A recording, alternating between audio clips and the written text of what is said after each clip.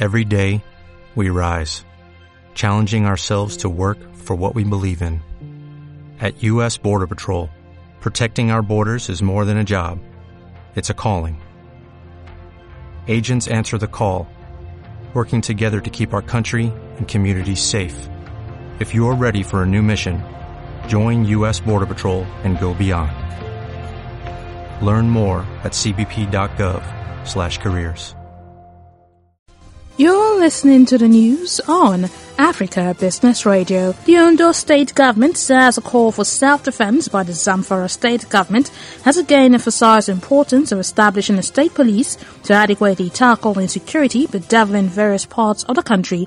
Governor Oluwarotimi Akeredolu says a call by the Zamfara State Government for citizens to arm themselves has shown the loss of confidence in the current security arrangement in the country. He accused the federal government of denying exigent regional security outfits the right to bear firearms, saying the security agencies in the country were overwhelmed and distracted. That was the news at this time on Africa Business Radio. You can continue to listen live online at www.africabusinessradio.com or via a mobile app. I am Chukunonso Modi and thank you for listening.